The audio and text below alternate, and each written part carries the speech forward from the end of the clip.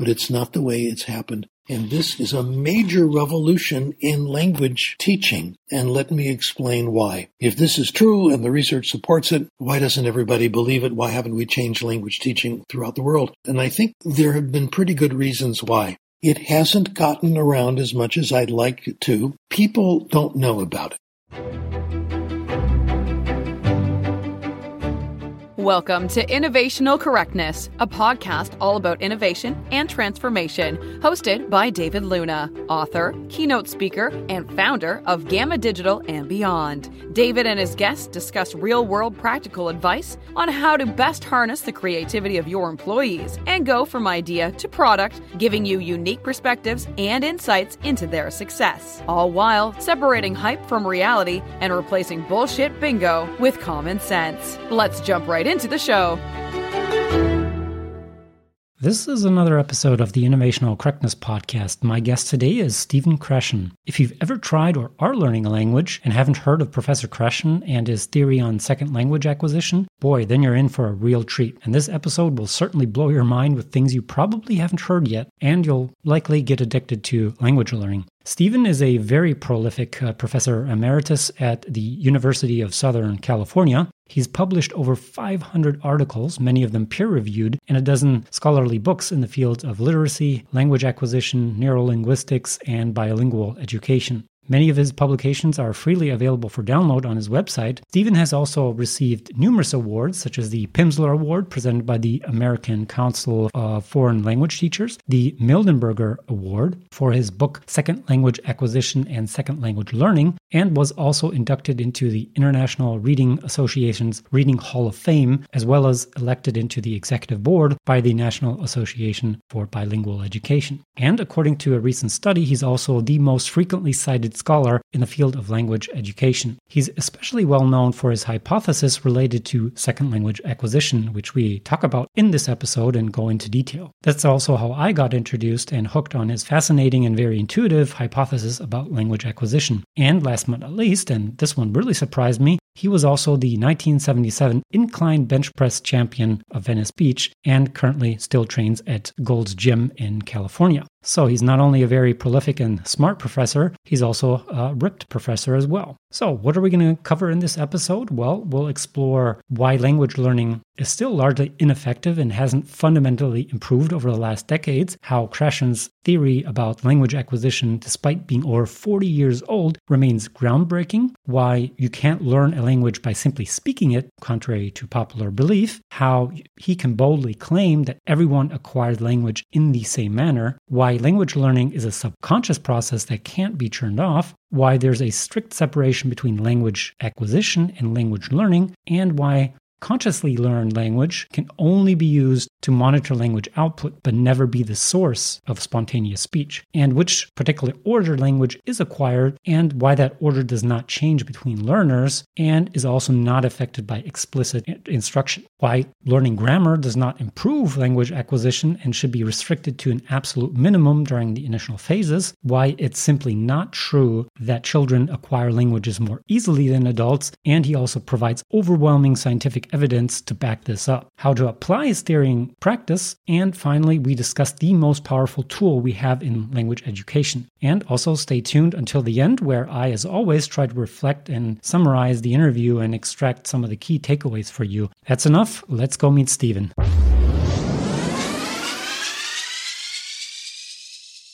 Welcome to the podcast, Stephen. I've been looking forward to this particular episode for quite a few weeks now. I've personally been a big fan of your work. Do you want to introduce yourself briefly to the listeners who don't know who you are? Okay, my name is Steve Krashen. I'm a retired professor from the University of Southern California. I retired in 2006, and at the moment I'm under house arrest because the governor of California has decided we should all stay at home. So I have lots of time for doing this, and this is wonderful. Happy to be on the podcast. Well, I guess Corona does have some advantages. Yeah, exactly. Before we start this interview, I've done some investigative journalism, as I do on every guest, and I found out that you've worked out with Arnold Schwarzenegger. Is that true? Sort of. At the time, 1971-72, I was working out on Venice Beach, California, which is the descendant of Muscle Beach from the old days. And Arnold showed up I was already, a mature guy in my 30s and all that, but Arnold was, I'd say 21, 22 years old, Mr. Universe 3 times already, the most famous bodybuilder in the world. Now, I've written about Arnold. I've written a paper on his acquisition of English,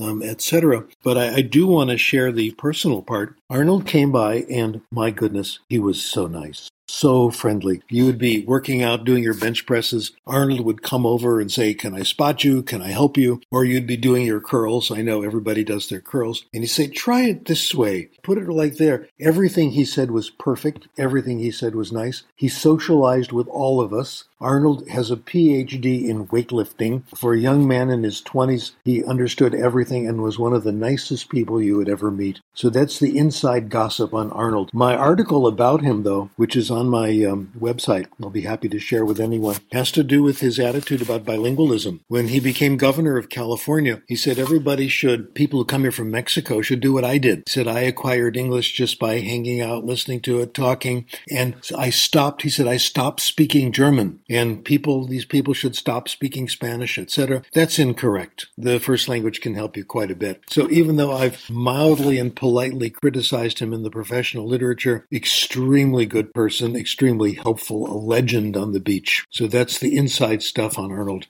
And you do competitive weightlifting, is that correct? My specialty, I used to enter contests on Venice Beach. They had what's called odd lift contests, where you didn't have to do the standard stuff. And I did very well in those. My specialty was the incline bench press. I also competed on the curl and the deadlift and squat, all that stuff, and did fairly well. It was good. It was good, healthy competition. The good thing about it was that you competed mostly against people you knew, who trained with you, etc. And everybody encouraged everybody. If you broke your personal record, whether you beat the other guy or not, they all applauded, they all cheered for you. So it was a good exercise in the way competition should be. Good years. I'm still training. I'm now at Gold's Gym in Venice, still doing it and still addicted to it. It's a wonderful thing to do. The secret of my success is weightlifting and coffee. Well, you're shattering quite a few stereotypes about professors being nerds. You not only know your shit, but you're also a ripped professor. Yeah, exactly. Okay. Yeah. Right now at home, we can't go to the gym. All the gyms are closed because of the coronavirus. So we're all doing stuff at home. And I've looked at Arnold's advice on what kind of exercises to do at home. And it's been very, very helpful. So he's still a positive influence.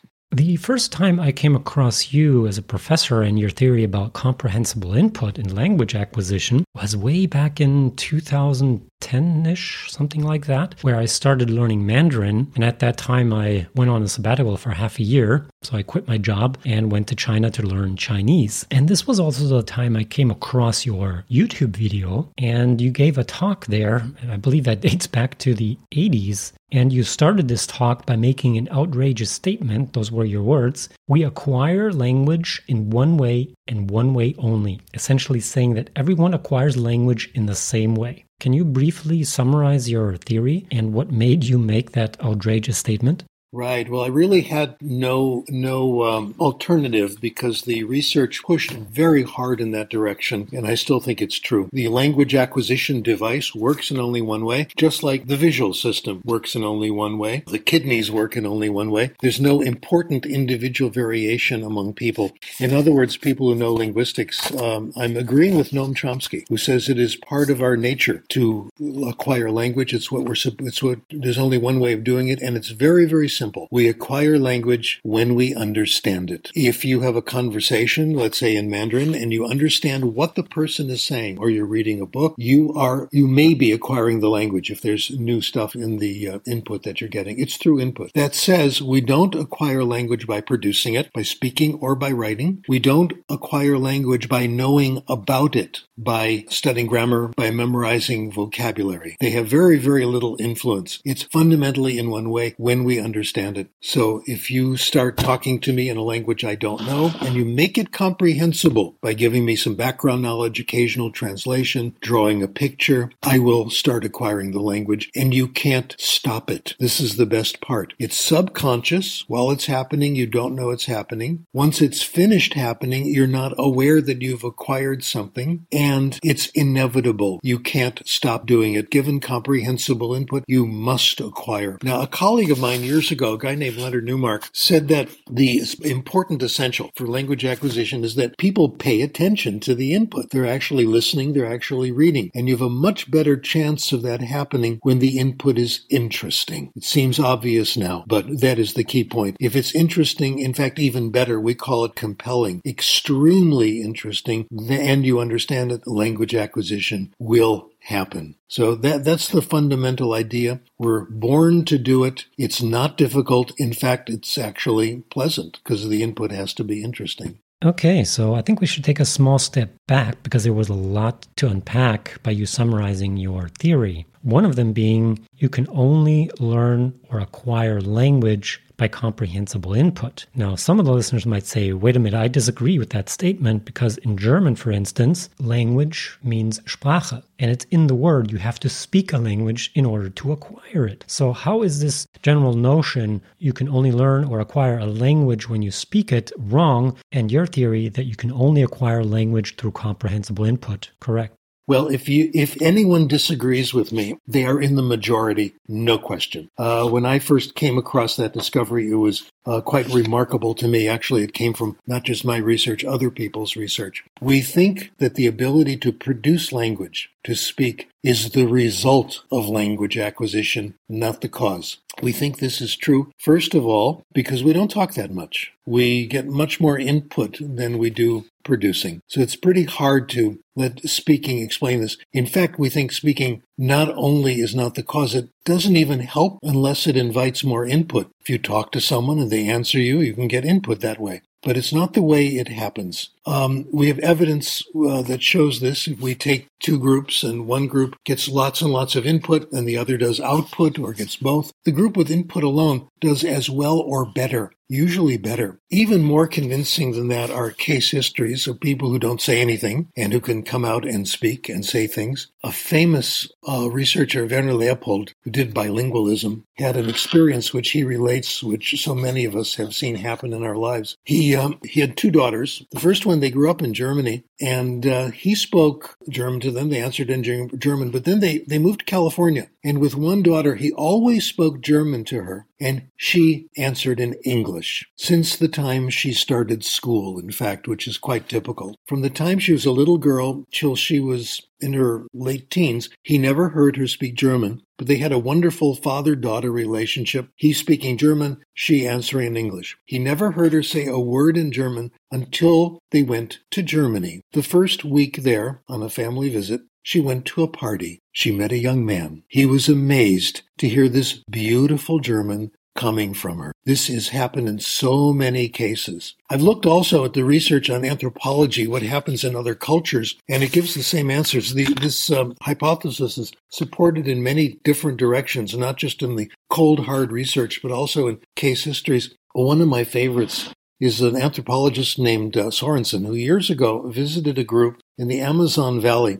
In this small group, 10,000 people, not very many. That's not even a good audience for a football match. There were something like 25 different languages spoken in this group, and they're not all related. The group had a rule. You cannot marry anyone who speaks your own language. They thought outsiders like us were incestuous. He interviewed them and found out how they did language acquisition. The children would grow up heavily multilingual. They learned their mom's language. They learned their dad's language. They learned the lingua franca, the common language of the small community.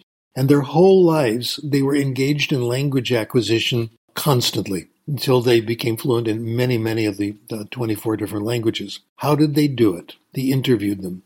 They listened. They listened quietly. They didn't try to say anything until listening to the language for maybe a year or two. Then they'd start to talk. They wouldn't study. They wouldn't memorize. And they did extremely well. We don't have recordings. We don't have tests. But these kinds of stories are very frequent. We also have case histories from other people who've done the same thing. African tribes in the old days, anthropologists looked at them. How did they get the language of the neighboring group? How did they pick it up? Where they would go work with another community. They would be quiet for a while. They would listen. And after a while, they'd start to speak. And it would take about a year or two till they felt ready. And then it would come out fluently. I've done case histories on this. We've seen this again and again. It doesn't happen by forcing production. Not only that, forcing production is very painful for most people. Again, the case history rather than the research. This one is 45 years old. My daughter, who's now a grown woman of 50, was at a neighbor's house playing with a friend, and it was my task to go over, pick up both girls and bring them to my house so the mom could go off to Santa Monica Community College and go to her Spanish class. Fine. Came over, went to get the girls. The mom dashed into the kitchen, said, "Wait a minute, I've got to take my pill." She took the pill, says, "Now I'm ready to go to class." And we're good friends. I said, "What was that about?" "Oh, that was Valium. Today would be Prozac." So why are you taking Valium? "Spanish class. It freaks me out. It makes me so nervous." Ever the researcher, I said, "What is it about Spanish class that has you so nervous?" "Having to talk, being called on in class, having to do an oral report." I then looked at all the research literature. Over and over again, the most anxiety-provoking thing in language classes is having to speak. Having to speak before you're ready. You may have consciously learned the rules, you may have consciously learned the vocabulary, but you haven't picked it up. You don't have a feel for it. It doesn't come naturally. This goes to another important part of the theory, probably the most important. There are different ways of getting better in language. What I've been talking about is acquiring a language, eine Sprache zu erwerben, nicht lernen. And this means it happens subconsciously. You pick it up by listening, and it gradually comes. The other process is conscious learning. We call it eine Sprache zu lernen, okay? Learning the rules, being able to talk about them, etc. The language acquisition is far more powerful, and it's the way things really happen. If you want to apply your learned rules, what you've consciously learned, to your output, it's extremely difficult. It's very limited. We don't know all the rules. Grammar. Teachers don't teach all the rules. Teachers don't even know all the rules. Linguists are constantly coming up with new generalizations, new rules. Most of us don't even understand them when they're in the journals because they can be that hard. If you want to apply rules also, you've got to be thinking about rules. You've got to be focused on form. And in real life, we don't do that often. We're more interested in what other people are telling us and what we're telling them. Also, you have to have time. People who are involved in conversation generally don't have time to think about the rules. You're more interested in saying what you're going to say. So 3 conditions have to be met if you want to use your consciously learned grammar rules. You got to have time. You've got to be thinking about the rules, and you've got to know the rules. And these conditions are rarely met in real life, in conversation, etc. Even people who are very good at languages, the only rules you can apply are very simple rules. The complicated ones you just can't do. The only time these 3 conditions are met is when we give people a grammar test. When we give people a grammar test, you have time, you're thinking about the rules, and you've studied them. In our studies back in the late 70s, early 80s, people use grammar only when they take grammar tests. In real conversations, very little grammar use. So it's mostly acquisition, and that is acquired through comprehension. To summarize all that, people sometimes say Krashen is opposed to grammar teaching. Don't ever teach grammar. Teach grammar, go to jail. It's awful. It's evil. No, it's not. It's okay. It's very limited. That's the conclusion. It's hard to do, hard to apply, hard to remember, and we don't think about grammar all that much when we're involved in real communication. Now, I have to bring up a big exception to all that. Even in our first language, we sometimes need a little bit of grammar. There are rules, for example, in my case, I'm of course highly literate in English. There are rules of English writing that I have not acquired because the language is changing. One of my favorite ones is the its distinction, it is versus its, etc. Is it possessive or is it abbreviation, etc. That rule for most people, about half the people I've interviewed, is not acquired. If I want to get it right, I have to think about the rule, and I regularly forget it. I have to look it up. Conscious grammar knowledge is a good idea for things like that. The who-whom distinction, the lie-lay distinction, etc. In French, making the pronoun agree with the past participle. You don't say, for example, la chose que j'ai pris, you say la chose que j'ai prise. And a lot of native speakers have not acquired this. It doesn't come naturally. Places where the language is changing. This is a very small part of language performance, but you got to get those things right. and that's a good place to think about grammar or recognize the rule when you look it up. For the most part, grammar is a very peripheral part of language education. It's mostly acquisition. Grammar is a very small part of it. This is very hard for people to accept. Some of us, and it's good that I came up with this because I'm a victim of this as well, some of us really like grammar. I hate it. I do. I love it. My graduate school, I have a PhD in linguistics. When I did linguistics and I discovered the work of Noam Chomsky, it was wonderful. The work is so beautiful. The descriptions of English grammar are fabulous. His claims about universals are absolutely thrilling. So when I see a good tree diagram, it makes me happy. I am a member of a lunatic fringe. Most people are not like me. And in fact, when I can think about grammar and get something right, when I say, for example, la chose que j'ai prise, and I add that E at the end, I rekindle the victory of having consciously learned the rule. What people like me have to remember is that normal people get their pleasures elsewhere. This is a very small part of language performance, and it really is good for people who are sort of amateur linguists who enjoy knowing about language. A tiny percentage. Most people hate it. My estimate from looking at the research, if you ask students how they like certain kinds of classes, I would say 95% hate formal instruction in language, hate grammar. 5% really like it. That's people like me. Yeah, you'd get along with my ex-girlfriend really well. She loves grammar. And I can also attest to your theory, and that's what got me so interested. Because your theory is so intuitive, it just clicked for me. And this also brings me to a point back when I was just about to head off to China to learn Mandarin. I attended a 3-week boot camp at the Landesspracheninstitut in Bochum, which is considered one of the best language institutes we have in the German-speaking region, where they teach German diplomats the language their target country has, or the German astronauts that go into the International Space Station to learn, for instance, Russian within 3 weeks. So they have a solid grasp of the language, where on average you learn about 800 words in those 3 weeks, 6 days a week, 7 hours per day. So they really cram it in. And I don't always agree with all their methods they have, because they start with grammar early on. And I, as a bilingual German and English, I struggled a lot because I never had the formal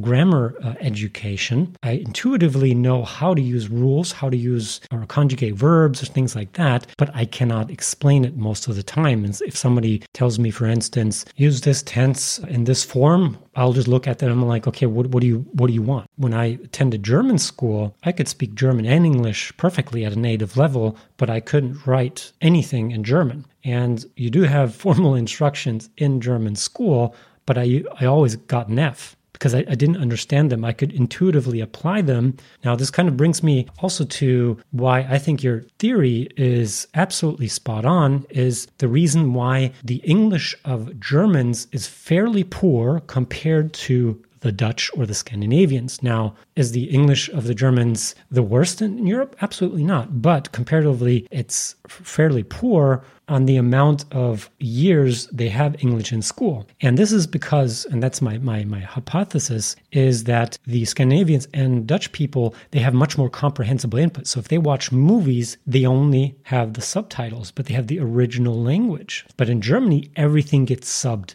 Essentially, the Germans, they can be really lazy because they rarely have to get out of their comfort zone because everything's subbed. And in Scandinavia, they have the original movie and they have the context to see what the actor is doing and can kind of, even if they don't fully understand what is being said, they at least get the gist of it. And it also reminds me of another example that I've seen on YouTube about at least 10 or 12 years ago, where a girl was learning German and her pronunciation was absolutely flawless. I'd really had to struggle to see, is she native or not? And she was definitely not native, and she was learning German and was complaining that her German's not perfect. I'm like, wow, I've never seen this before. And she explained how she was learning German, and she explained that she was listening to a lot of Tokyo Hotel. So that was her favorite band or whatever, and she was listening and reading the lyrics to those songs and had a lot of comprehensible input, and she acquired an almost native level of pronunciation. And I'll try to find that video and post it into the show notes so the listeners can judge themselves how good her German was by basically teaching herself German with her method of listening to songs and such. So if I take the German education system, and in some cases the students learn English formally in school for 8 or 9 years, yet their English is relatively poor compared to the Scandinavian countries or the Netherlands, something doesn't seem to be working in how we're teaching languages in school these days. Exactly. So if your theory is correct and it's backed up by science and case study after case study, the question I would have is why the hell haven't language schools and schools in general moved on and applied your theory? Okay, I'll answer all those questions, of course, because that's my job. Number one, just to add something, the studies where you see that 95% of the kids hate the grammar and only 5% like it, my suspicion is the 5% are the ones who become language teachers. And that's also my experience. I went into this field partly because of my love of grammar. So I'm guilty of this too. And it took me a long time to overcome this. Years of therapy and Prozac. No, actually, it's knowing the research which has helped and my own experience with languages. Also, it's very tough to recover from this. I'm going to repeat that. Those of us who love grammar have a hard time giving it up, and they're the ones who control the profession. The languages I'm good at, I've had lots of comprehensible input. The languages I'm not good at, it's been very hard getting comprehensible input. Let's say, take Mandarin, for example. I had a few Mandarin classes, sort of demo classes from master teachers, made great progress, have a few books that are written in Pinyin. I hope you don't get angry about that, not written in Hanzi. I believe in Pinyin. I think in the romanization, I think it's a great idea. And I can speak a little Mandarin, but I'm really terrible because I can't get comprehensible input anywhere. The only books I can find in Mandarin that are written in the romanization that are comprehensible and interesting, one was written by one of my Mandarin teachers, and I wrote the other, okay? There's nothing out there.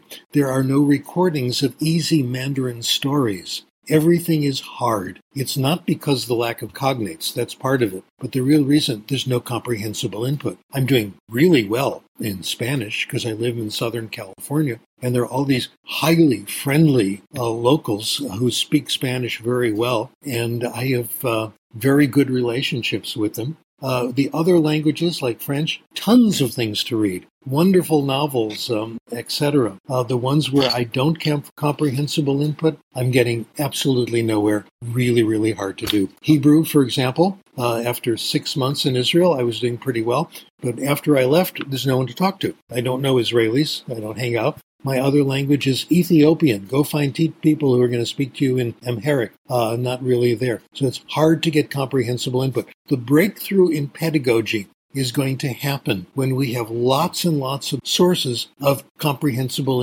interesting input. We're making some progress. The amount of literature written in Spanish for beginners and intermediates is increasing all the time. And my colleagues in our website, storiesfirst.org, we're putting together stories that you can watch in other languages, in Spanish, in French, in German, etc. In a technique developed by my colleague Beniko Mason called story listening, where she makes the story comprehensible, again, using occasional translation, not much, drawings that she's done, clear explanations, etc.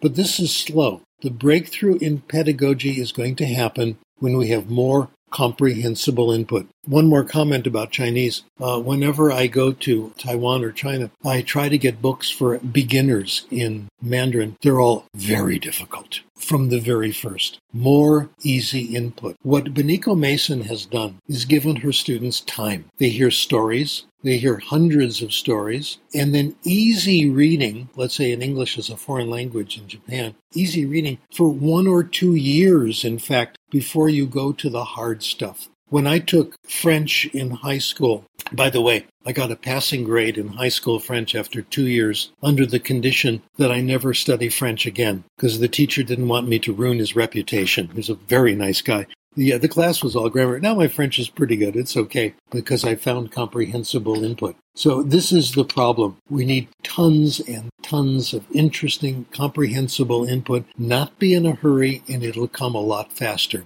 Our guess, and this is my consultation with Benico Mason, if you want to move to the levels where you can understand native speakers, etc., for most languages, you need to hear several hundred comprehensible stories. You need to read about 100 easy books, and then you can make progress. Then you can understand authentic input. So instead, we rush into the hard stuff. When I did French in high school, the first reading assignment was filled with all the grammar that was the target grammar for that lesson and the target vocabulary. So by the time you got to chapter 2 or 3, it was nearly incomprehensible. The reading passages were like that, and then you immediately went to authentic Spanish, classics, nonfiction, etc., which were very difficult, which you can only do by cryptoanalytic decoding word by word. The answer, lots and lots of easy input. Let me repeat that. Lots and lots of input that is so interesting that you forget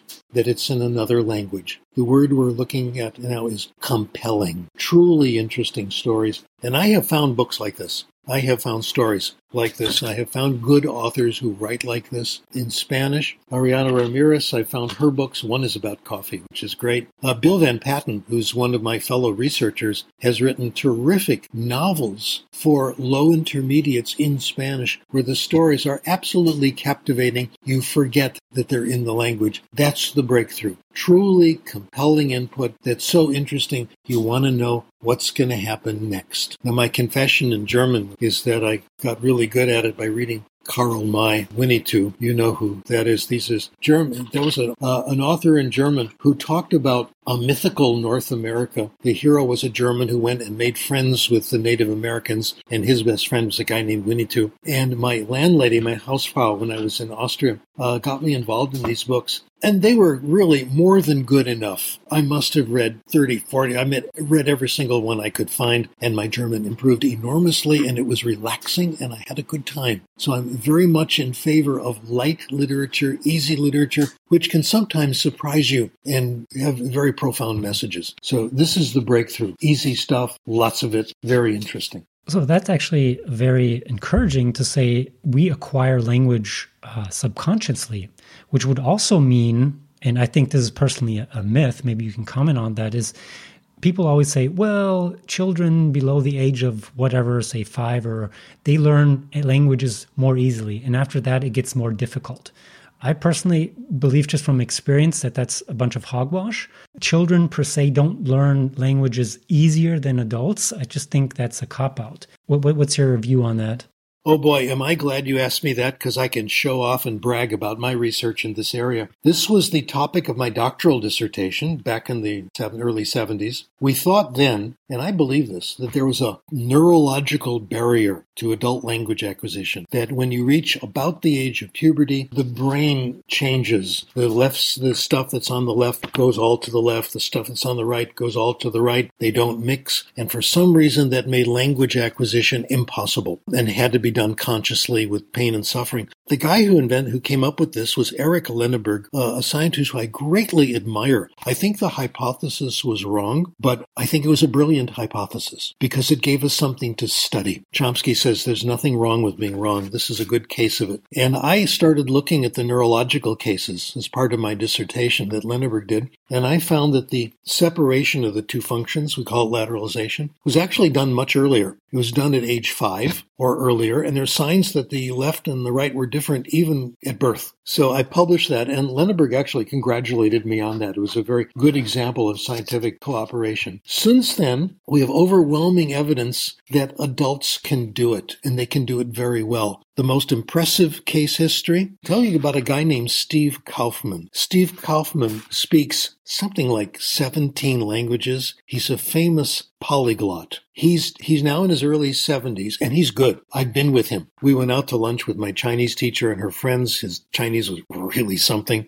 His French is excellent. His Spanish, with dinner at a Spanish restaurant in Southern California, and he was really good. I think he's the real thing. So I've heard him do this. He says he's done 8 of his languages since age 62. Isn't that wonderful? What a great example. Some might say now, well, okay, that's an exception. He's a genius. He has an IQ of 200. Okay, let me get to that. Right. Exactly the right question. Thank you. I like you, David. This is good.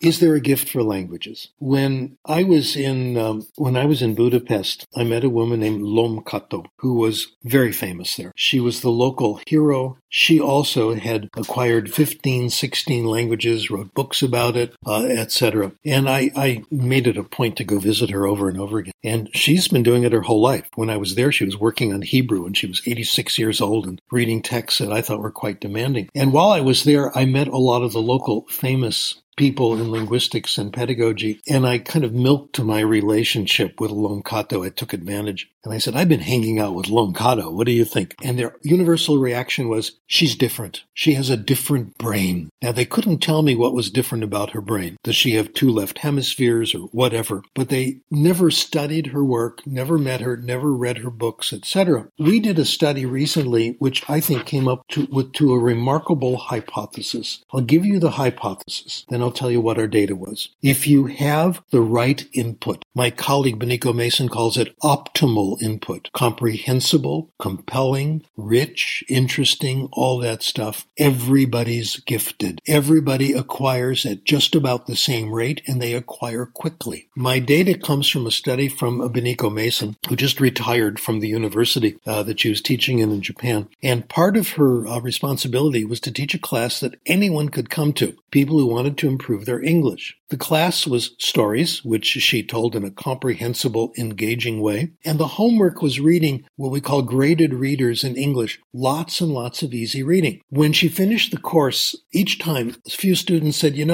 could you hang with me after this and kind of check on what I'm doing, help me find books, give me advice? She had about a dozen students who did this, and she said, fine, I'll do it if you take versions of what's called the TOEIC exam, which is a very popular exam throughout the world. It's not a bad test. It's the listening, comprehension, and reading parts. And I'd like you to take alternate forms every so often. And they did it. She also had records of what they read, because she asked them to fill out something when they read something. And these are people ages 25 to one guy in his 70s. They all read different things. Some of them read graded readers. One guy read Harlequin romances. I want to meet him. He sounds pretty interesting to me. They all read different things. Some of them read Harry Potter, some of them didn't, etc. They had alternate forms, the test. Here's my conclusion. The average person, for every hour they read, they gained a little more than a half a point on the TOEIC. This means if you read an hour a day for a couple of years, 2-3 years, you're going to go from beginning low levels, barely competent, all the way to the highest levels on the TOEIC. They didn't study. They didn't do comprehension questions. They selected what they wanted to read themselves. The major point, though, there was not that much individual variation. I did a statistical analysis, and the papers on my website did what's called a confidence interval. The difference between the fastest gainer and the lowest gainer was there, but it wasn't that much. It would be very easy for the lower gainer to catch up to the faster one by just, reading 100 hours or so. You make really good progress. My conclusion, if the input is right, everybody's gifted. If you get comprehensible input, everybody's gifted. If the Dutch and the Swedes are better than the Germans, there's nothing in their brains that explains this. There's nothing in their diet that explains this. What you said was correct. They're getting more comprehensible input that's close to optimal, that's interesting, that's compelling, that's rich. There's a lot of it. So my conclusion, anybody can do it. Anybody can do it. All it takes is interesting input and time. And the hardest thing to find is the interesting input. So I'm so glad you asked that question. There's hope for all of us. And I'm doing it. I'm still working on language acquisition every day. It's wonderful.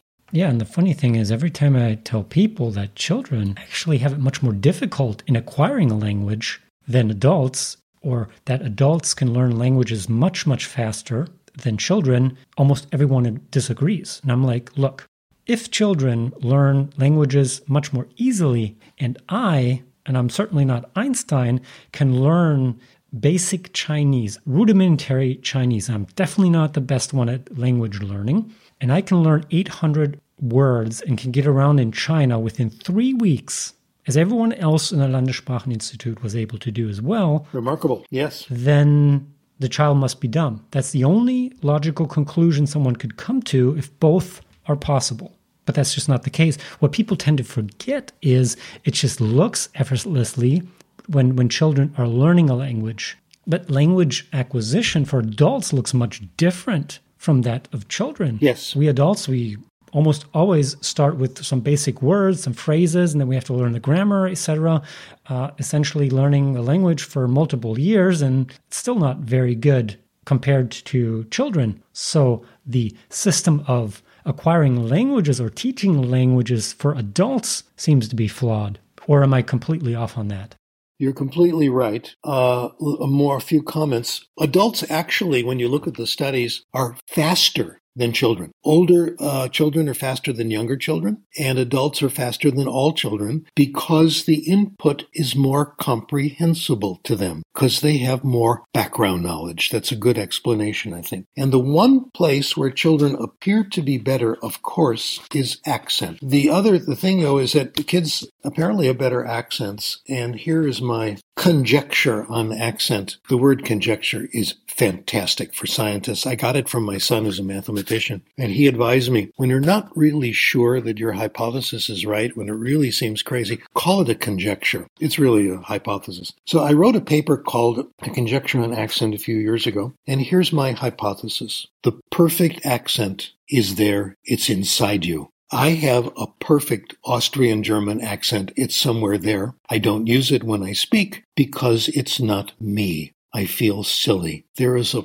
powerful barrier, a filter that keeps us from doing our best in accent. My analogy is clothing. Clothing protects you from the weather, but it also marks you as a member of a social group. And that's what accent does. Accent tells people who you are, what group you are, what you belong to. So I'll give you an example that I think you can resonate with, or at least people who've struggled with languages. My accent in French is variable. That's interesting. Depends on how I feel. When I was in Paris one time with my daughter's French is pretty good. She went to a French school, all that. It's actually better than mine, I think. And I made an appointment to meet a local scholar, a sociolinguist. And of course, we met in a coffee shop, which is what you do in Paris. And my daughter was like 11 at the time. She went off to play video games, and she would occasionally come back to see how we're doing. Now, we had our conversation in French, and of course, it was fascinating because it was all about my work. And Debbie would come over and listen and go away. She said, "Dad, you were really good. I have never heard you speak French that well. It was excellent." Of course it was. Nobody was there. It was me and this other scholar, no one else listening, and it was a totally compelling conversation. She was very interested in what I had to say, complimentary, so what could go wrong? Other times, I've been told I speak French without a trace of a French accent. There's nothing there. And again, I'll give you my experience, which I think will resonate with listeners to this podcast. I spent some time on a fellowship or visiting professorship in Ottawa, University of Ottawa, where I worked a lot of the times with French immersion and teaching subject matter in French at the university. And while I was there, I worked on papers with my colleagues. One of them was in French with my French-speaking colleagues. I went back a few months later to talk to my colleagues about our work. We had the meeting in French, going over our paper, outlining it. I ran the meeting. I was the first author, etc. And I was doing fine. We met in a classroom, but nobody was there. Let me tell you who was there. A lady that I took French classes from, who was really nice. My friend Hubert, who is just fabulous, who spoke English perfectly, but he never wanted to speak it to anyone. He was more in favor of French. His daughters and my kids got together every Saturday and went over to Hull, the other side of all French, and went roller skating. So we got along fabulously. He was there. He was my buddy. People like that. People I felt good with. I was doing fine in the discussion. I had the outline on the board, filling things in. The door opened,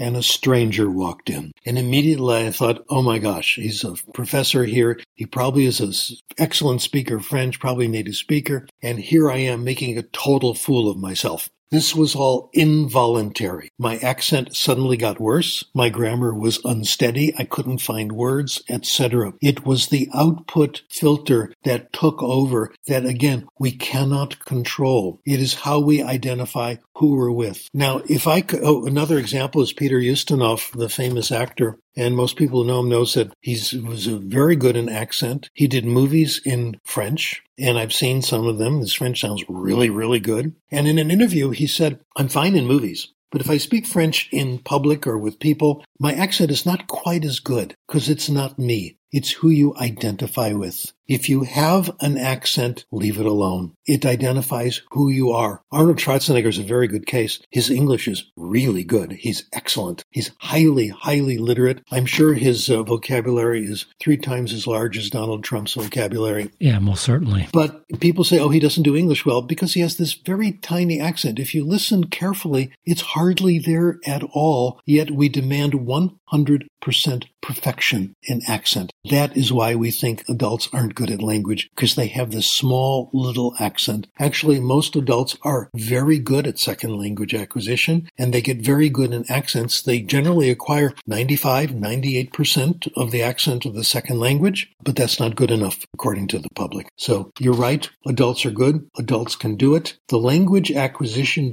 device, in my opinion, never shuts off. Isn't that wonderful? Yeah, and this is a very encouraging message to especially older adults. And I just wanted to follow that up with when I was learning Chinese, my initial stages, I started with beginner podcasts. And there was one podcast that had one sentences that said something along the lines of, "Oh, I'm sorry, I can't speak Chinese, but in Chinese." And I've probably listened to that at least 100 times over and over and over again, at which point I tried to use that phrase on someone that was Chinese, and instantly the eyes of the Chinese lit up and like, "Wow, your Chinese is perfect. It's like native tongue. Like, how can you speak that perfect Chinese?" And it was only that one sentence. It was not the rest of the words that I learned, and I could produce it in native tongue. And that kind of further proves the theory. You need lots of comprehensible input, and then the language will come. And it gets you in trouble. Yep, because they start answering you back.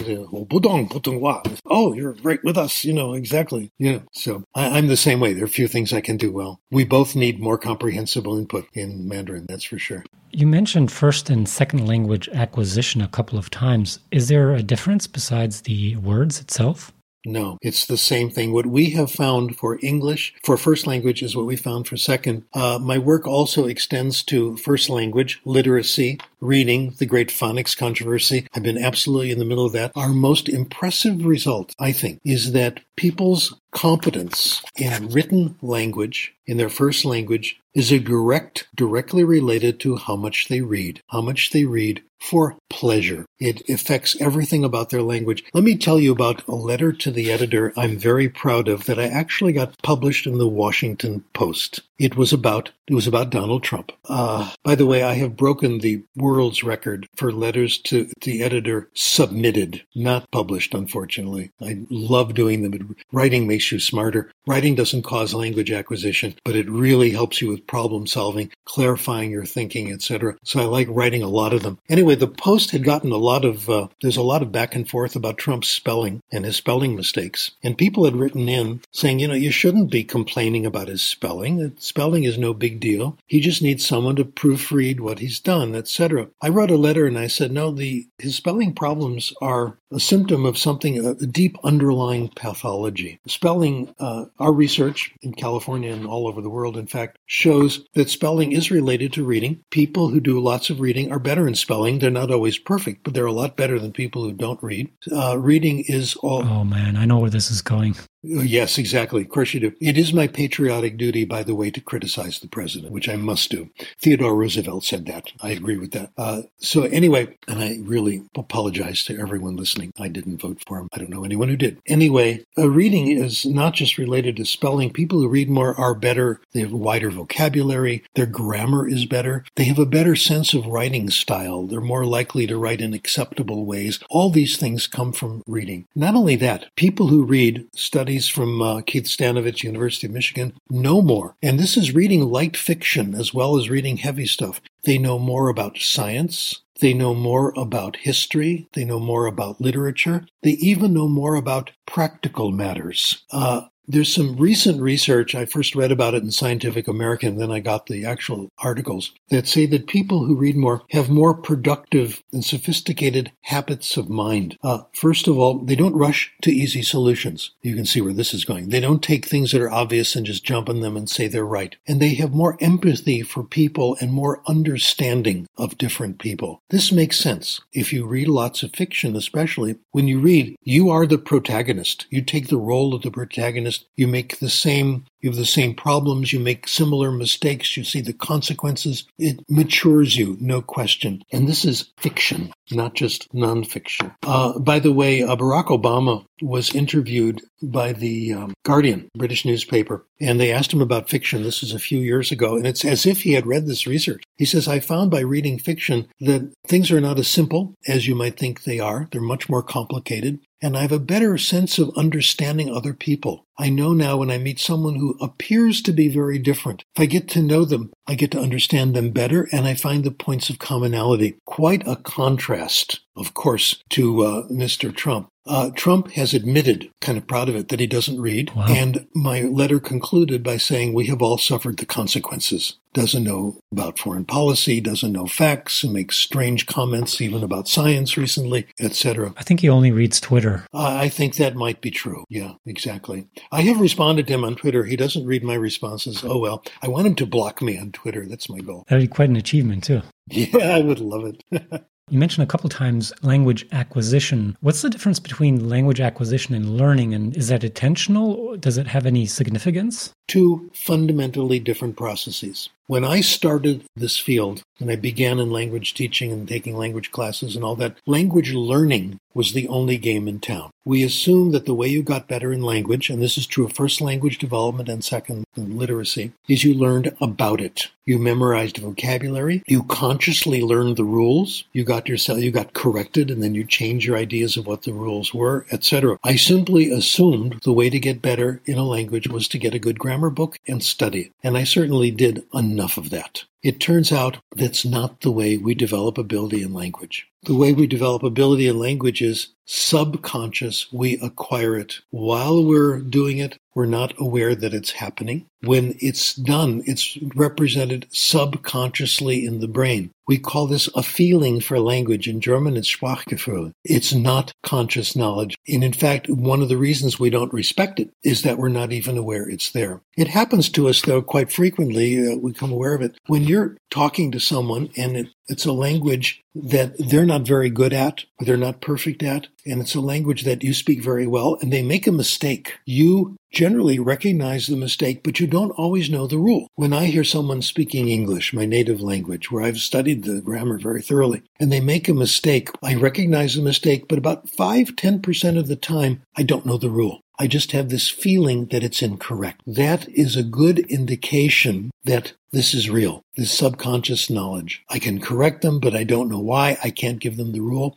And I probably know more about grammar than, I'm sure I know more than anyone you've ever met. I have a PhD in grammar, I've studied grammar, and I love it. I think it's interesting, but it's not the way it's happened. And this is a major revolution in language teaching. It hasn't gotten around as much as I'd like it to, and let me explain why. If this is true and the research supports it, why doesn't everybody believe it? Why haven't we changed language teaching throughout the world? Well, we've done fairly well in the last 40 years, 45 years or so. Many new methods have come about, beginning with natural approach, which started it. I talked about story listening, programs that emphasize reading for pleasure, etc. So it has made an impact, but it hasn't gotten around, and I think there have been pretty good reasons why. People don't know about it. The reason they don't know about it is the only way you can find out is by reading the professional literature and occasionally coming across one of my letters to the editor. There haven't been too many popular books saying this. I don't write them because I'm not very good at that. It's not what I do. And the professional literature is daunting. It's very hard to read. Colleagues at the university complain, teachers don't read. No, they don't, and I don't blame them. The research papers are extremely difficult to read. They're long. They're dense.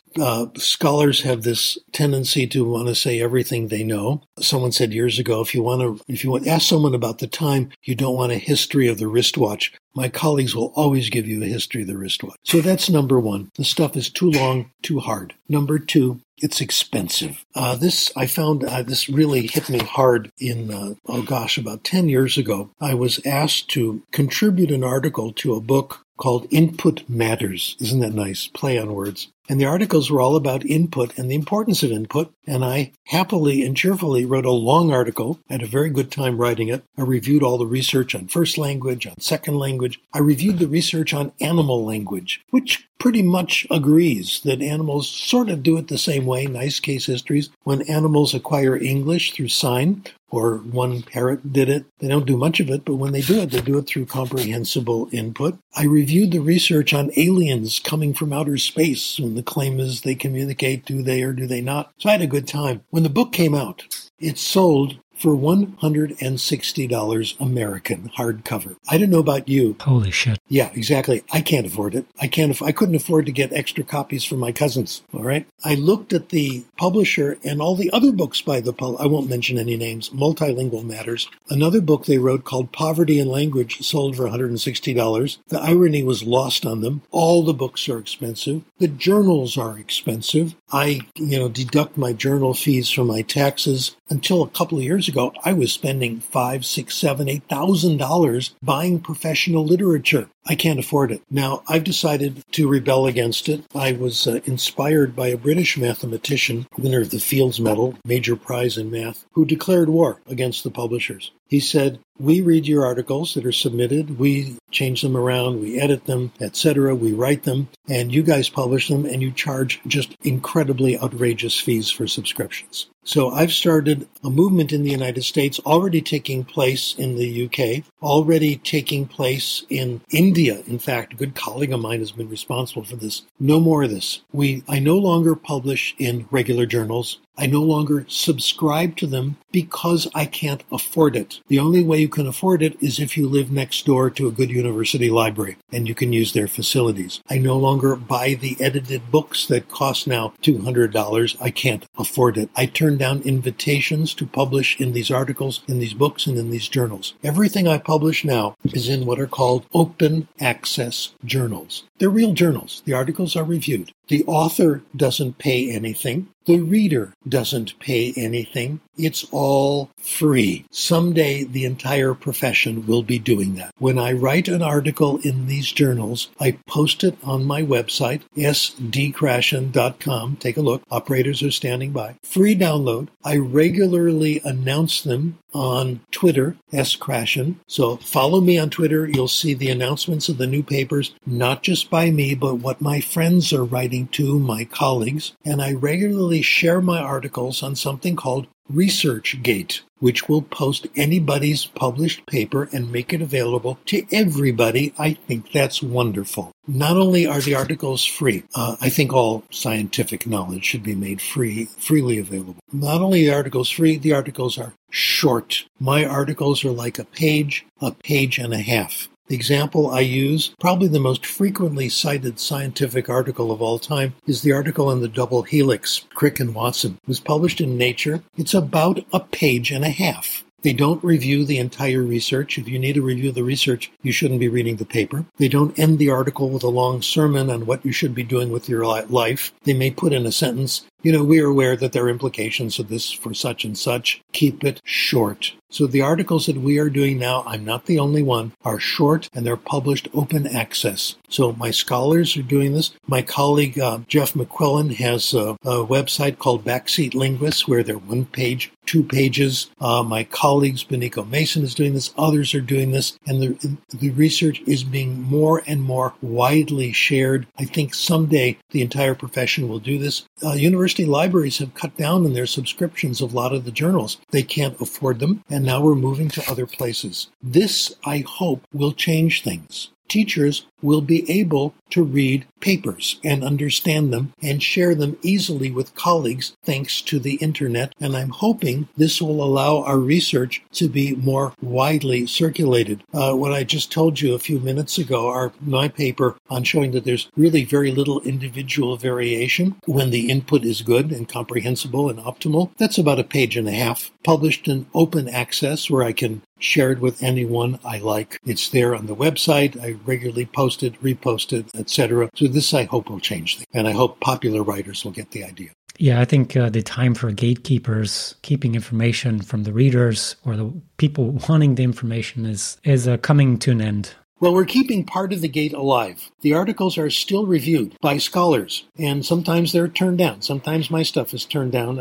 etc. That happens, and there's usually a fairly good reason for it. We've eliminated the financial gate. That's the important thing. That's good. So if we kind of move towards how do we apply your theory in practice, what are some common myths or theories about language learning or acquisition that should be debunked as well when we try to apply a more effective language acquisition program? Okay, let me answer that by telling you what we have been recommending and what we are doing and what is getting good results and how you can see it for yourself free of charge. Little joke first. The secret to success in academia is to invent new terminology that nobody quite understands, which is what I have done. And I'm going to do it now. Every year or so, I have to come up with a new term, keep reinventing myself, kind of like Madonna. And today's new term, which is actually a pretty good one, is called conduit. This is called the conduit hypothesis. And it says that everybody goes through predictable stages in acquiring a language, and each stage is a conduit to the next. It makes the next stage possible. And the three universal stages, and this is true for literacy, first language, second language. Stage 1, stories. Stage 2, which is a big one, various kinds of reading, and I'll break that up into substages. Stories, first language. Stories are the basis of first language development. First of all, children like to hear stories, as every parent knows. They like to hear the same stories again and again. The only kids who don't like to hear stories are kids whose parents don't like to tell them stories or read to them. The research on listening to stories and listening to books read to you is stunning. Children who are read more stories are better in school in everything. They have bigger vocabularies. They learn to write more quickly. They know how stories are put together. Again, they know more about the world, etc. And they want to learn. They want to read. They develop a taste for reading because they want to read these stories for themselves. There's a massive research literature on this. I'll give you one case,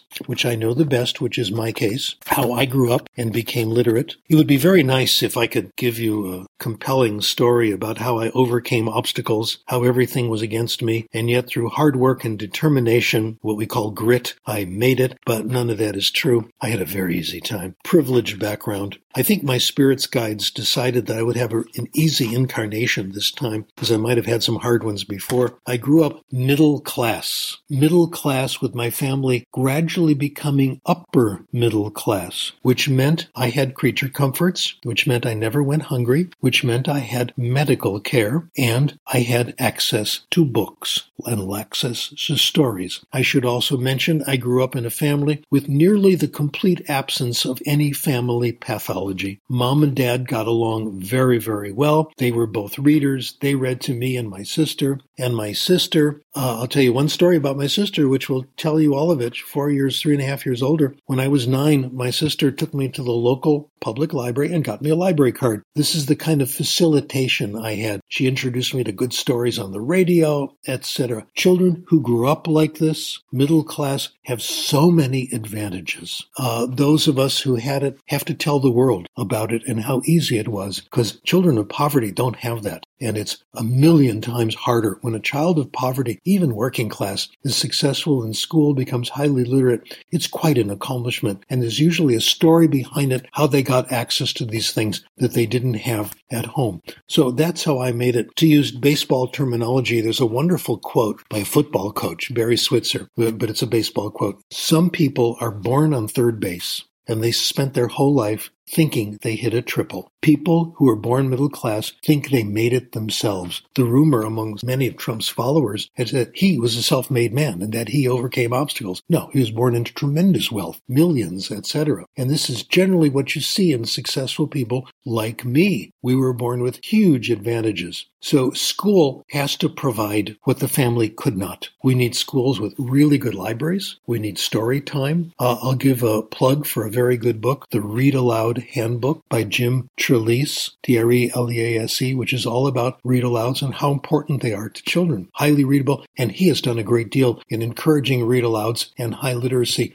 throughout the English-speaking world, in my opinion. Okay, so we have imitated this in language acquisition. The good teaching methods for foreign language and second languages all encompass some version of stories. Listening to stories. The one I've been working with the most closely, I've mentioned Beniko Mason several times. She's developed a method called story listening. Story listening, the teacher from the first day goes in and tells stories, draws pictures as she tells them. If you go to the website Stories First, you can watch me telling a story in German. You can watch lessons in Spanish, lessons in French, etc. Get an idea of how it's done. You do this for quite a while. The stories get more and more complicated. She likes to retell stories from Grimm's fairy tales.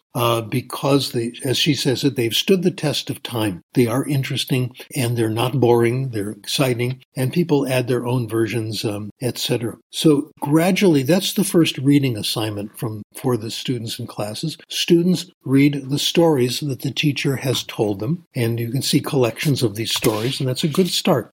From there, you move on to the second stage. The second stage is reading. The research on reading is absolutely stunning. I wrote a book on this, too expensive, sorry to say, but most of it is in journal papers, called The Power of Reading. I wrote this about 20 years ago. The research on reading is absolutely stunning. Free reading, we call it free voluntary reading, self-selected reading, the reading you do on your own, is the major source of our spelling, of our vocabulary, of our grammar, of our ability to write in a coherent writing style in first language and in second language. The best predictor of performance on any standardized test of language is how much pleasure reading kids have done. We did a big study of this. I did this with Jeff McQuillan and Cian Lee, and it's mentioned in a book. Also too expensive, so I won't mention it. We did this a couple of years ago looking at the results of the PEARLS examination, an international test given to children in 40 different countries, and they're tested in their own language. This is a first language study, and I think it's probably the most important research project I've ever been connected with. The PEARLS organization supplies the raw data, what students from each country did, how much reading they did, reports of questionnaires, their scores, the poverty level of the country, etc. Again, these are 10-year-olds from 40 countries throughout the world, so we had a very good database. Here's what we found. The scores on reading comprehension. The best predictor by far was poverty. You find this in any research that mentions poverty. It is so strong. All the other variables are nearly always swamped away. There's no room left for any other predictor to show its face. And we found that too. We found it in two versions that we did. Poverty, overwhelmingly the best predictor of how you do in reading comprehension when you're 10 years old. We then added access to a school library with a sufficient number of books. The first study we did, the impact of the school library was exactly the same as the impact of poverty. Poverty lowers your score. Reading, access to a school library, raises it. It balanced the effect of poverty. Children of poverty don't read well. Major reason, they have nothing to read. When you supply them with books, their reading scores look much, much better. In our first study, it actually balanced it perfectly. The second study we did, the effect of the library was not as strong, but it made up for about 40% of the effect of poverty, which shows you how strong it is. We also had data on whether the kids had early exposure to teaching, whether their parents had taught them spelling, gave them a little bit of writing practice, etc. All the things school thinks are very important, a little bit of phonics, etc. Kids who had that did no better in reading 4 years later. In fact, one time we looked at it, they actually did a little worse. The amount of instruction in reading they had in school, one time made no difference. One time was negatively correlated. So it was our major result. It's reading that did it. Poverty, of course, and part of poverty is access to books. If you live in poverty, you have fewer books in the home. You have fewer bookstores. Your parents can't afford to buy them for you. School libraries are not as good. So reading itself, I conclude, conclude was the major conclusion. Let me summarize the big phonics debate very quickly. Again, there's lots of stuff on it on my website that you can see. I've been very influenced positively by the work of Frank Smith in literacy and Kenneth Goodman, who died, I think, last week, who really was super heroic in the field. Here's my conclusion based on the research. If you look at studies of reading efficiency, if you give kids what we call systematic phonics instruction, it does predict reading score. The more phonics, the better you do, depending on the reading test. You do better on tests in which all you do is you're given a list of words and you pronounce them out loud. That's it. You don't do better in reading comprehension. So all that stuff simply makes you a better word caller. That's all. If you give kids both reading and a little phonics, they do better in both. In fact, kids who do more reading do better on phonics tests as well. So this whole phonics argument absolutely disappears when you look at the research. The National Reading Panel in the United States came out in the year 2000. They attacked free reading and they praised phonics, and I have responded to both of them back and forth. I'll summarize it. They're wrong. I'm right. How do you like that? We looked at a colleague of mine, Elaine Guerin, looked at their phonics research. She was the one who first made this discovery, so I'm really copying her result. Those who had more phonics did better on tests of phonics, reading, pronouncing words out loud. They did not do better on tests of reading. And over again, people who read more did better on everything, better on reading comprehension, better on virtually everything you test that's language related. So there it is. My main points: poverty is the main predictor of reading. And of course, having more food, having creature comforts, all that counts, no question. But one of the main things about poverty is you have very little access to books. When you have little access to books, you don't see good results. When you supply the books, things get better. I got an article published in a letter to the editor in The Guardian years ago. It said, support libraries, not phonics. A little bit of phonics doesn't hurt. It's okay. You might as well tell kids about the rules. But most of the rules are too complicated. Nobody even knows them. I've conducted this informal study, which I'll conduct on you, David. Okay? Sure, go ahead. Let's say I write out the word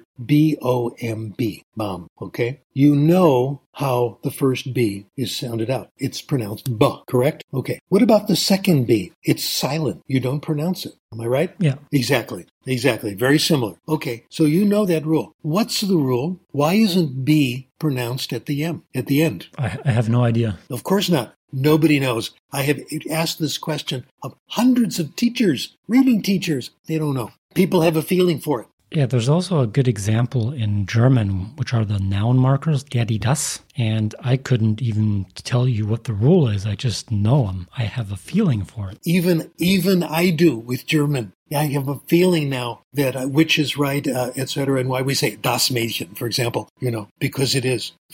Yeah, try explaining to someone that's learning German why it's das Mädchen, which is neutral, about die Frau, which is female. Can hardly explain that one. Yeah, exactly.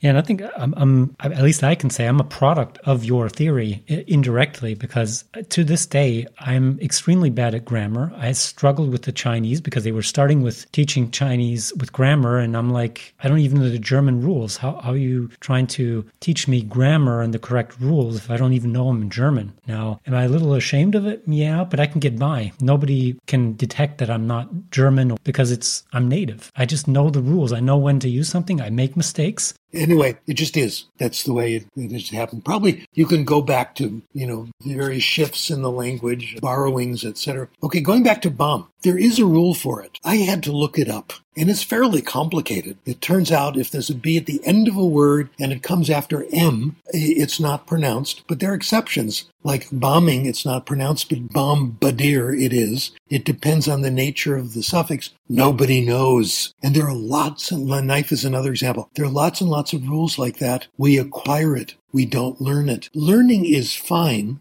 if you're an amateur linguist and you get pleasure out of knowing the rules. But it doesn't help you to be better in language. It just lets you show off, as I just did. Okay, so that's the acquisition learning distinction, two methods. Now, David, I'm going to raise my fee because I just gave you some very good therapy. You're normal. Knowing the rules is a hobby. It won't help you with the language. And one of the things we have to overcome as a culture is teaching language through grammar. We have caused a huge amount of suffering and people feeling bad. Is that badly or bad, etc. I think we have to drop drop this. Here's what I suggest. If you're studying Chinese, let's offer sessions simply to people who think grammar is interesting and want to study it as subject matter. And those are optional, where they can learn about the history of the language and why we say, why it's die Sonne, for example, and le soleil. Okay, it's feminine in one language and masculine in others. And then you can have a nice time discussing that in the target language, and you can do both at once. But for normal people, it's not necessary. I'll tell you the story of Steve Sternfeld, good buddy of mine. He was my student at one time, and he's a language teacher. He has very good insights. He was an undergraduate major in Berkeley in languages and loved grammar, just the way I did. Knew the grammar of everything, studied it. And he went to Paris to do French and wasn't really making any progress. And he decided to take some time off. And he did something which grammar people would regard as horrifying. He went on vacation and decided to hitchhike around France just to see the country and get to know people. He left his dictionary home. Can you imagine? Blasphemy. Left it in his boarding house room in Paris. My God, his Becherel for conjugating verbs left that back. He'd get a ride, sit in the back seat, and start a conversation in French, not wanting to improve, just wanting to chat, get to know the people. He spent the whole summer like that. When he got back to Paris, his friends all said, "Your French has improved so much. After 3 weeks, it is amazing." And people have stories like this.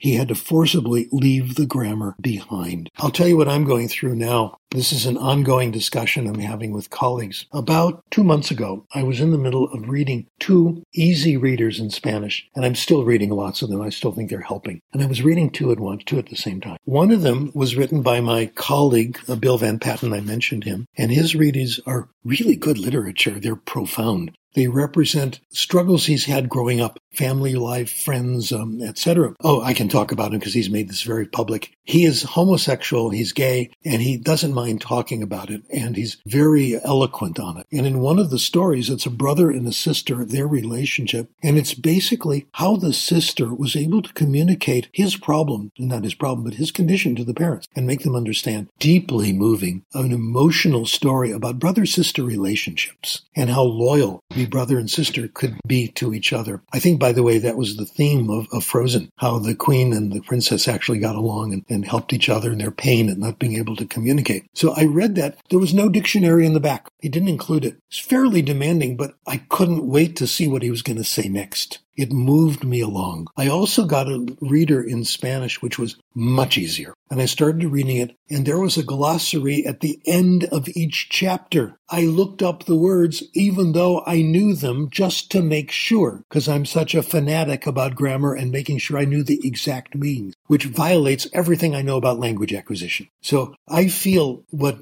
Alfie Kohn talks about this, the undertow toward traditional methods, which affects even me. And here I've come along with this theory that says grammar is not the way you do it through acquisition. And I feel the pull of grammar. I feel the pull of getting things right. I know from the research that when you see a word in print and you understand it, you don't get the whole thing right away. It's gradual. You need to see it in different contexts. It takes 5-10 times to see the word till you really have it. And just relax. You're going to see it again. Don't worry if you don't get the whole thing. It's going to come back. And even I have ignored this. So I'm letting you off the hook, David. If this happens to me, and I have a PhD in grammar, as I told you, and I know the rules so well, even I feel bad that I can't articulate them all the time, that I don't know the full meaning of the word, etc. It's going to take the human race quite a while to resist the undertow. So this is, I think, something we can maybe learn from the coronavirus, is to quarantine the people that love grammar from the people that just wants to learn the language. Yeah, tell them to shut up and just relax. Exactly. Good point.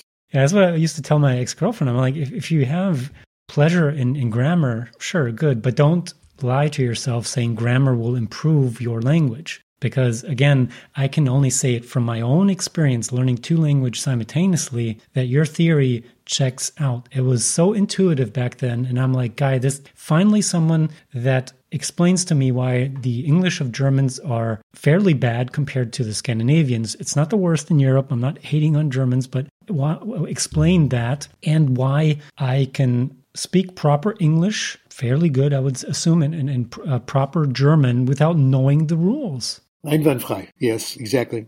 Well, let's now talk about tones, because that's what you've come up with in Putonghua in Chinese, right? Tones are acquired slowly over time. There are a few tones that you and I will get right because they're obvious, like the negative marker. Ma, we've heard that enough. Teachers like that. It's probably the only one I've consciously learned. It might be the only one I occasionally get right because we can't handle monitoring all that stuff. I've looked at there's a Canadian guy. His nickname in Chinese is Big Mountain. Dashan. I don't forget what his name is. Dashan, yeah. Dashan. See, I don't get the tone. And he's a comedian. He's on TV in Chinese and all that. I've seen interviews. He acquired the tones. He just listens and relaxes and lets them, kind of subconsciously drift in as they do. There's no way a beginner can get tones right and come out with anything coherent. Can't even get to the end of the sentence because every word, there's a decision to make. So that's simply the way it is. My Chinese teachers, fortunately, whom I've had, most of my input has been from them, they're very good at understanding people with lousy tones. So find yourself someone who's a former teacher and you'll get better. The tones will come and they'll understand you. Yeah, that reminds me of a funny story. When we were at the 3-week Chinese boot camp, we had a Chinese teacher responsible for pronunciation specifically, and she was level 1. So level 1 is the requirement in China to be able to speak on the news, and even among native speakers, that's extremely rare and very difficult to achieve. Oh my. But we had her, luckily, as our pronunciation teacher. And she had a set of dental teeth. And that's why I nicknamed her Mouth. And that kind of stuck with her and the whole group. If you didn't pronounce something correctly, she would be in your face, showing you the teeth, how to position your tongue. And boy, if you didn't pronounce it correctly, yes. Again, she would be in your face showing you how, Putonghua, and she would make sure you pronounce that correctly. And people think she's an excellent teacher. Yes, yeah, exactly. This person really, really knows the rules and really can, yeah. But it can't be done. I want to look at tones a little more carefully in my research and see. I'm right now trying to gather case histories of people who've acquired Chinese very well as foreigners and see how they got the tones, see what they say about it. And my prediction is most of it will be acquired. So that kind of wraps up the interview. Is there something I didn't mention or forgot to touch on that I should have mentioned? Well, I want to repeat that I hope people will follow me on Twitter for the reasons I've mentioned. It's the source of information. And also, I want to catch up to Justin Bieber. He's only about 20 million ahead of me now. So about 6 centuries I can do it. So follow me on Twitter. Well, by the time this podcast comes out, you'll have your 20 million. I'm just kidding. I don't think I have that much listeners. Okay, great. It's a deal. I'm patient. Thanks for being on the podcast. Okay, very good. I've enjoyed this. Appreciate it. Wow, I don't know about you, but I could have gone on for a few more hours with Professor Krashen. It's always very fascinating as he backs up his claims with tons of research, case studies, and so. But now it's that time again to kind of summarize what we've learned and give you some of the key takeaways. As you're probably aware by now, or hopefully, a lot of today's language learning approaches are still based on old theories and misconceptions about how we humans effectively acquire language. This is most evident by probably the most widely accepted misconception that children acquire language much more easily than adults. But nothing could be further from the truth, as evident and lots of scientific studies show. Yet most of us don't want to accept that, despite the overwhelming evidence. And I think this is in large part due to the fact that people want an excuse not to do something, such as acquiring a new language, and we humans can get very creative when making up excuses. Furthermore, most schools and language institutions still rely on these antiquated methods that is not only very ineffective, but also slows down language acquisition and causes a lot of anxiety among language learners. That doesn't mean we haven't seen any progress, but we've tried the old approach for decades on end, over 40 years. We've tried teaching grammar, we've had students memorize vocabulary, we've had people memorize dialogues, but we need to stop this. We acquire language when we understand what people are saying, not how it is said. Notice when we teach language today, we usually do the exact opposite. We first memorize some vocabulary, then learn some grammar rules consciously, and then practice them in output until they become automatic, or in other words, consciously learned knowledge eventually becomes subconsciously acquired knowledge. And this skill-building approach, how it's also called, also states that we adjust our consciously learned rules when they are corrected. But how about we try the natural language approach for a change? It has not only proven to be much more effective, but also much more enjoyable. That old way, or that skill-building approach, has not done really well in research and is often very painful. Yet this skill-building hypothesis, for most people, it's a widely accepted default. We don't question it anymore. And yet most people are unaware that the groundbreaking comprehensible input hypothesis exists. And here's the thing, what could be more encouraging than this theory? Not having to learn tons of grammar or hundreds of vocabs at the start. Krashen's theory of second language acquisition consists mainly of 5 hypotheses. The first hypothesis is the input hypothesis. So we essentially acquire language in one way and one way only, by understanding comprehensible input, which means learners progress in their knowledge of language when they comprehend language input that is slightly or more advanced than their current level. Then we have the second hypothesis, which is the acquisition learning hypothesis, and there is a strict separation between language acquisition and language learning. This means adults have 2 distinctive ways of developing competence in a second language: acquisition, that is used by using language for real communication, and learning about the language. Then we have the monitor hypothesis. So consciously learned language can only be used to monitor language output. It can never be the source of spontaneous speech. So language acquisition does not require extensive use of conscious grammatical rules and does not require tedious drills. By now, it should also be very clear that analyzing language, formulating rules, setting irregularities apart, and teaching complex facts about the target language is not language teaching, but rather language appreciation for linguists, which does not lead to language proficiency. Then we have the natural order hypothesis. Language gets acquired in a predictable order, and that this order does not really change between learners and is not affected by explicit instruction. And then also we have the affective filter hypothesis. So the learner's ability to acquire language is constrained or blocked if they are experiencing negative emotions. So mental blocks such as fear, anxiety, or the fear of embarrassment. And at such times, the affective filter is said to be up. To sum this up, the best methods are therefore those that supply comprehensible input in low anxiety situations containing messages that students really want to hear. These methods don't really force an early production of the second language, but allows the student to produce when they are ready, recognizing that improvements come from supplying comprehensible input and not from forcing someone and correcting the production of that student. That's his hypothesis in a nutshell, and applied correctly, it can have a profound impact. This also gives you no excuse, no matter your age, not to acquire a new language, if that's what you choose. You can't use the cop-out that you're too old to learn a new language, or that the period of you effectively acquiring a new language has passed. If children acquire languages at a much slower rates than adults, not faster, you have absolutely no reason to doubt your capabilities of acquiring a new language. So if you want to delve deeper into the research behind Professor Krashen's hypothesis, go to his website. I've also linked his website in the show notes. There you can find many of his publications. They're available free for download, and I think they're also regularly announced on his Twitter account, and his papers tend to be very short and very comprehensible.